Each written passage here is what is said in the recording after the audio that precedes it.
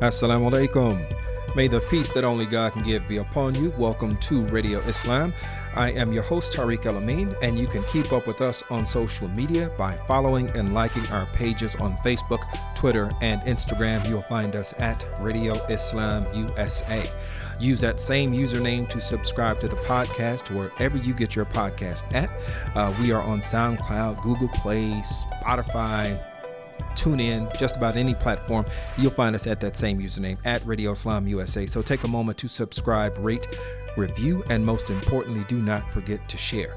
We'd like to thank our sponsor before we begin, Recycle Processes. Thank you for your continued support, as well as that of CIOGC. That's the Council of Islamic Organizations of Greater Chicagoland.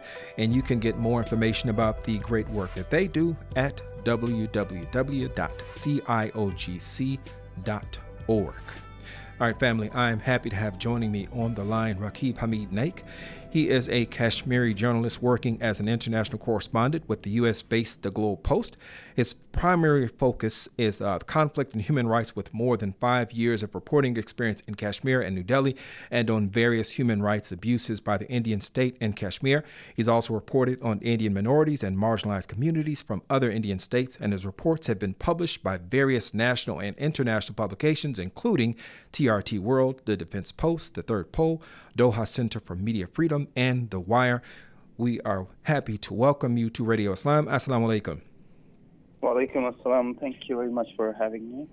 So I'm glad that we're able to catch up with you while you are in town. You were here for a recent event that was related to bringing relief to Kashmir. Could you talk a bit about that?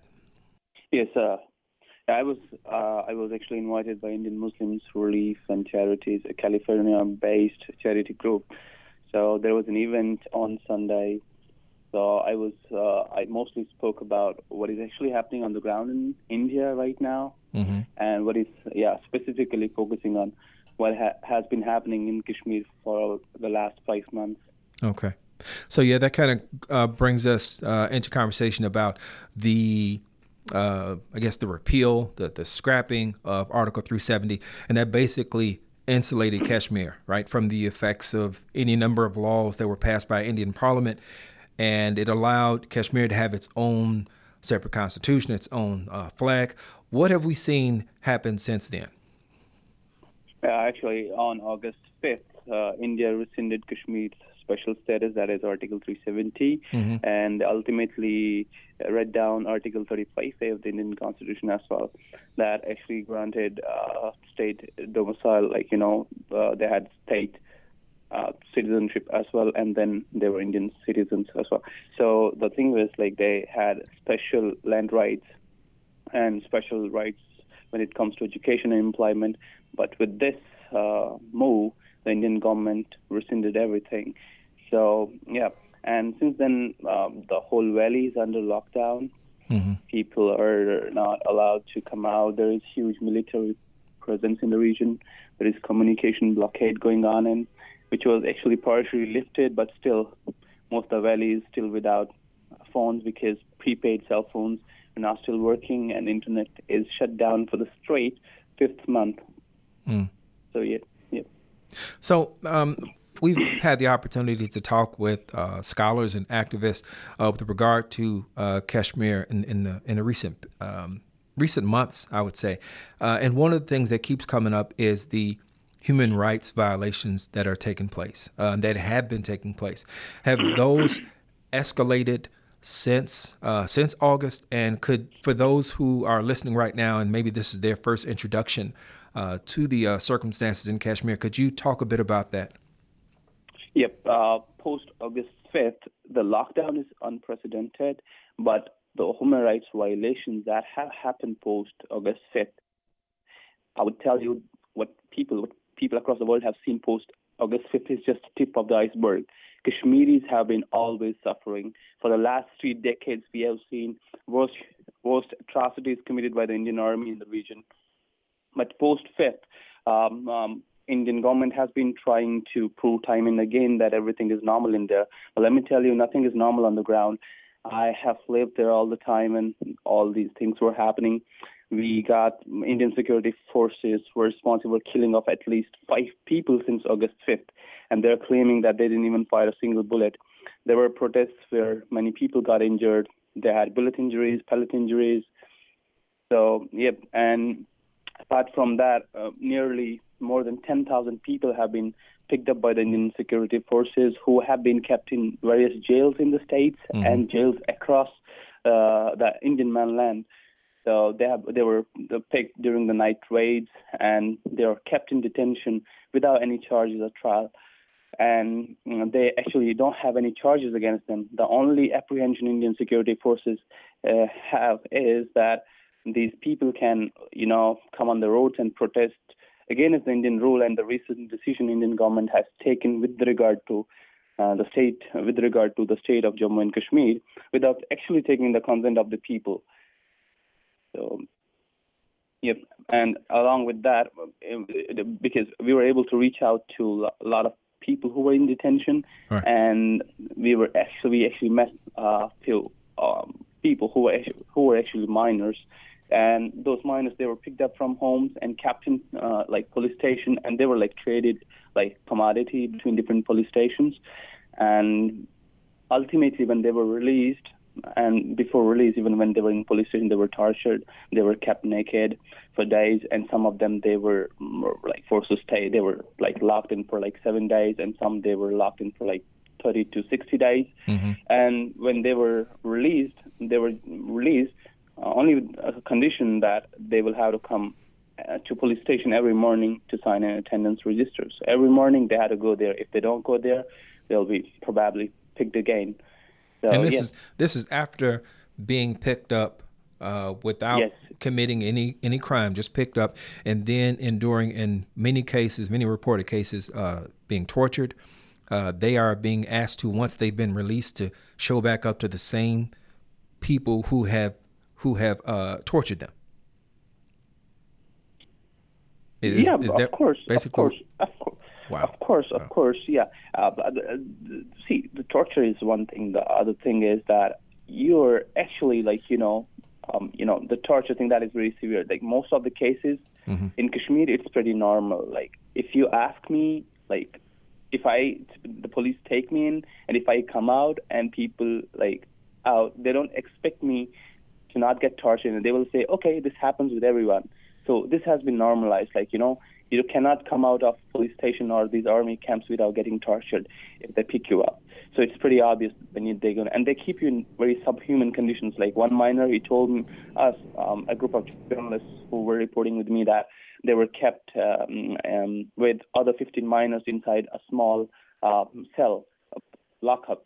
So this was happening, and they were kept with adults as well in some cases. And I have pictures as well, a picture we got from one of the journalist friends who actually was able to get in a police station in Bandipora, where 3 minors were locked up. And Indian government for long has been maintaining that it didn't pick up any minor. And later on, when it did acknowledge that it has picked up nearly 140 minors, but they were subsequently released within a day or so. But we have proof that proves otherwise. Mm-hmm. So aside from being able to, which is being able to report these events is extremely important, that folks who don't have the ability to communicate because of that communication blockade, that blackout, that's extremely important. What are some of the things that Kashmiris are being able to do to resist? How is their resistance manifesting right now in a land that has been occupied militarily for, since 48, I believe? Yep. Yes, sir. So, yeah. So one thing that right now what Kashmiri people are doing, most of the people, because there is a fear ruling in the minds of Kashmiris right now, because India has locked down on the region. With this lockdown, communication blockade, this heavy militarization of the region, they just want to give one message to the Kashmiris, that if you speak up, we know how to shut you up, right? Mm-hmm. So the fear is right now ruling in the minds of the Kashmiris that Indian government can go up to any extent to stifle their peaceful voices, because no one is allowed to protest in the region right now. No one. Few women who tried to come out in Srinagar to protest, they were picked up and put in jail. There were just few women.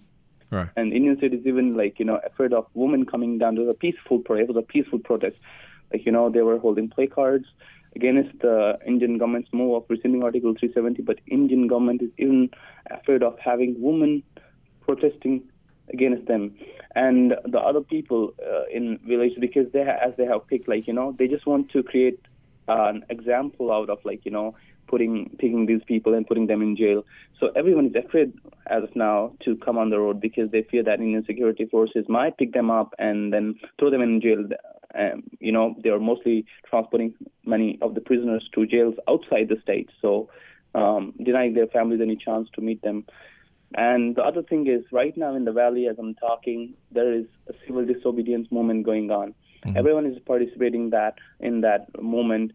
People usually don't keep their shops, business establishment open for the whole day because Indian media that time and again has used, people resuming their normal lives as a propaganda tool to promote that everything is normal in the valley.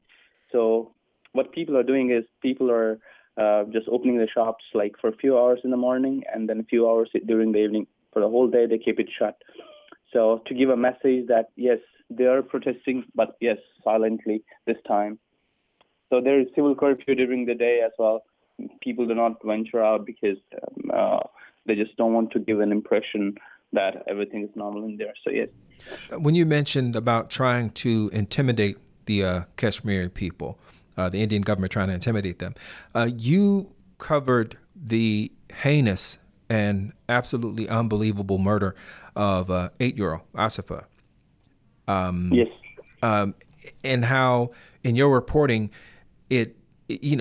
talk about some of the things that came out of that shows how that this was connected to, it was not a random event, but that it served kind of the purpose to instill a fear into the Muslim community in particular. Yes. It actually started post-2014 when BJP came to power, but they've been doing, the RSS has been active, the Rashtriya Swayamsevak Sangh, the ideologue of Bharatiya Janata Party. Mm-hmm. It has been working in Jammu, actually in Jammu and Kashmir for last 8 decades. It formed its first base in Jammu in 1939. Has been long been working in the region. But post-2014, things have been happening at a very faster pace. Along with the Indian security forces, Indian atrocities in the region, the RSS has been upping its presence and creating a communal wedge between the communities in the Jammu region where there are Muslims and Hindus living together, not in Kashmir where Muslims are in majority. So what they are doing is actually this whole agenda of the Indian government with reading down Article 370 is to change the demography of the region, right? To change the demography of the region because they have already been doing it since last 8 decades, as I told you. In 1947, there was a major riot a major massacre in Jammu region where nearly 500,000 Muslims were massacred. And when in many districts where Muslims had a very huge presence, right now they're in few percent, between 1 to 10%. So with the Asifa case, what these guys in Kathua tried to do, they were actually the RSS workers as well. So what they tried to do is they actually tried to intimidate a community, Muslim community, so that they would leave that place and move to some other place, right? To actually create their own Hindu settlements, right? So that was actually a message to every Muslim community in the region that you behave or you remain limited into your own regions. Let's say Muslims, Kashmir, you only have to Kashmir as a place where you can buy property or so. So that was also the message. And there were some police officers that were involved in this too, right? Yes, of course, police officers. It was a whole big nexus. You need to understand that the RSS network is not only just limited to people who are actually volunteering for that. It's actually an ideology, and anyone can get infested with this ideology, either be it a police officer, a bureaucrat, politician, or anyone. Right. When you talk about some of the minority communities in India, how are they responding, or are they responding to the aggression towards the Muslim minority? Is there any sense of of kind of a shared representation, a coalition building, in terms of banding together? Yep. I would say, like, for long there has been silence on what is, because see what has been happening in the Indian mainland right now against the Citizenship Amendment Bill. Everyone came together to protest what was happening with the people, with the students in what happened with students in Jamia Millia Islamia. But Kashmir has seen the worst, and for post August 5th, we don't see those kind of rallies being organized for us or their leaders speaking up for us, So actually, what is happening in the valley has been normalized. Like, okay, this is normal with the people. They are used to this kind of living, right? Mm-hmm. So the support from India, but lately there has been from the left groups, from the down south and Muslim groups down south, they have actually supported the Indian Muslim minority groups down south. They have raised their voice against the Indian aggression in the valley. Yep. Okay. So internationally, if I'm looking right here, obviously there is a sense of urgency here. You were here for a relief event. And then I also think about the work going on that Sound Vision is involved in. As far as the Free Kashmir, Kashmir effort, how widespread is that support in terms of the U.S. Muslim community? I've been able to, I arrived here last month and I spoke at nearly maybe 10 events till now, and I see that a lot of people are actually taking interest when it comes to understanding the conflict in Kashmir. Mm-hmm. And it has been mostly possible after the August 5th, when Kashmir rose to prominence, international media got their attention back on the valley. So a lot of people are actually taking interest, and the events where I spoke, a lot of Muslim community members, they were from diverse racial and ethnic backgrounds, Indian Muslims, Pakistanis, from Arab world, and other countries as well. So they were actually mostly asking about what they can do to support the Kashmiri cause, right? Mm-hmm. So a lot of people actually want to help Kashmiri people for their genuine demands and to end Indian atrocities in the region. And for that, they cannot just directly come to Kashmir and help people there or do that in India. Of course, they had to do here in the States. And they are mostly concerned about, advocacy work. They're actually mostly about, how they can push the United States government to take some measures that would ease up restrictions in the valley for now, mm-hmm. and for longer term to have some proper channel through which they can keep pushing the Indian government to resolve this issue once for all. How close are we, or are we already past that point of this being looked at or seen as a genocide? On December 11th, IAMC, Indian American Muslim Council, organized a congressional briefing, and I was part of that. And I had a chance to meet Professor Gregory Stanton, mm-hmm. who actually came up with his 10-step genocide guide. And unfortunately, in India, in Assam actually, where the NRC exercise started, we are 2 steps away from genocide. And in Kashmir, we're already at the 10th stage. So this is like a 10-step model that starts from classification, symbolization, discrimination, dehumanization, organization, polarization, preparation, persecution, extermination, and denial. So in Assam, we are at the stage of persecution. Okay. And now with this CAB and NRC being implemented across India, so we can say Indian Muslims are at the 8th stage across the country, that is persecution. And in Kashmir, we are switching between three steps. during the last 3 decades. That is persecution, extermination, denial. And right now in Kashmir, we are at the 10th stage, that is denial. So like Modi came to Houston and he said in 8 different languages, everything is normal in India. That was actually in most of his talk, he was referring to Kashmir. So Right. he actually denying everything is normal in Valley. But the fact is nothing is normal there. People, they are suffering, their healthcare, education, their jobs, employment, economy, their human rights, everything has been trampled and affected by the Indian government aggression in the Valley. So we've seen a continued and a persistent resistance by Kashmiris. But what is it going to take as far as external pressure? Because I would imagine most folks that are looking at this, they see that there's going to have to be some type of an intervention to bring an end to these atrocities. How does that look to you? How do you see that intervention playing out? Who is going to have to take the lead on that? United States has to take the lead because it's the leader of democracies in the world. But the other thing is, what United States over the decades has been doing is prioritizing its economic interest and trying to win its democratic values.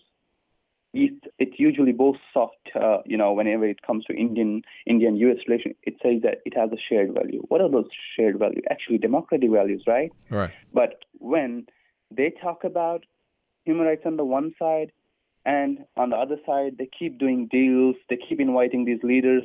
They go and attended, like the president of the United States, Donald Trump, went and, when whole Kashmir was under siege. Kashmiris' rights were trampled. They were being tortured. They were being detained. He went there and, went there and became the part of the very same rally, Right. And that was actually the endorsement of Modi's human rights, Modi government's human rights violations in the Valley. So the United States has to take the high moral ground and prioritize democratic values, human rights of the people above the economic interests. And we know that India is a very big market that U.S. Would like to tap in, and because it has a lot of business interests there. So right now, because what has happened over the past 5 months, we haven't seen any ray of light because U.S. government hasn't taken any strong position.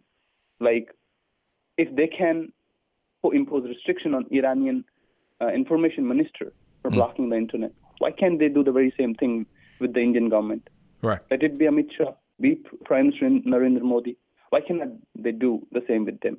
When they can raise their concern about atrocities happening with Uyghurs in China, why cannot they do the same with India in Kashmir? Right? So these are the questions. These are very serious questions that we need to understand. We need to answer. The people in the states need to answer and need to push their government towards towards helping the Kashmiri people. Yes. When I'm thinking about transparency, that's one thing that when atrocities are taking place, nations do not want transparency. Obviously, if you look at there's a communication blockade. The fact that you have been covering these violations, these atrocities, for over 5 years now, right? How has that impacted your own, or has that impacted your own safety? Yeah, it's just not me. There are more than 1,000 journalists who are working across the region and covering Indian atrocities in the region. Not me, everyone's security. We have seen our journalist friends die, our journalist colleagues die while covering the conflict in the Valley. Sometimes, and we never know who is going to hit us, because we are actually working in. We had to maintain such a we had to walk through such a thin line that we would never like to offend, because because there are different sides involved in this conflict, right? And we had to walk through such a thin line that we need to be really careful about what we are writing and who is going to be hurt by what we are reporting from the Valley. Right. So but like it is, I think, right now in the world, if there is any place among those dangerous places for journalists, it is Kashmir, Kashmir as well. Yesterday only, one of our friends, he works with the print, his name is Azan Javed, he was beaten up by the security forces while he was covering a protest. He was beaten up by the senior officer. Another journalist with the news click, Anis Sargar, he was also beaten up just for doing his job. And I have seen, one of our colleagues, he was injured back in 2016. He was shot with pellets. He lost both of his eyes. So, and the Indian security agencies and the Indian government agencies, the intelligence agencies, they usually track our, what we are doing. Maybe they must be monitoring our calls as well.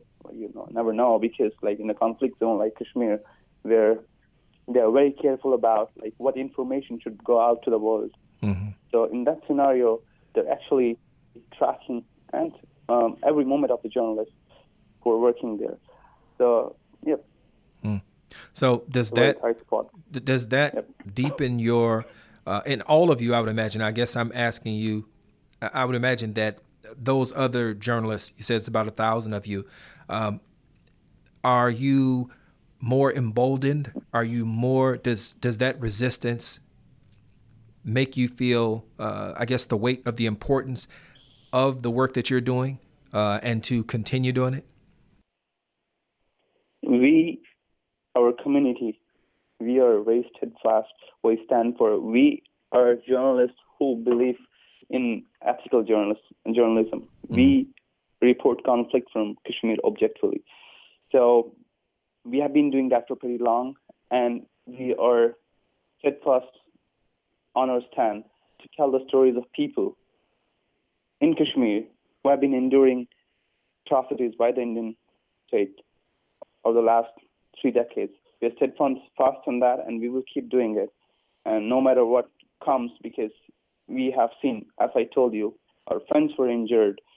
They're after they get injured, they're back on the field other day. Some, our friend who received pellet injuries, he's back in the field working again. Right? So we are pretty much steadfast on our stand, and we will keep covering conflict objectively, inshallah. Inshallah. Well, Raqib, we appreciate you taking the time to talk with us, and definitely pray for your continued safety and your well-being, and for the well-being and resolution for all those who are enduring this oppression and these atrocities, in the Kashmir. So may inshallah Allah brings an end to that. So thank you so much. Thank you so much. Before you go, would you?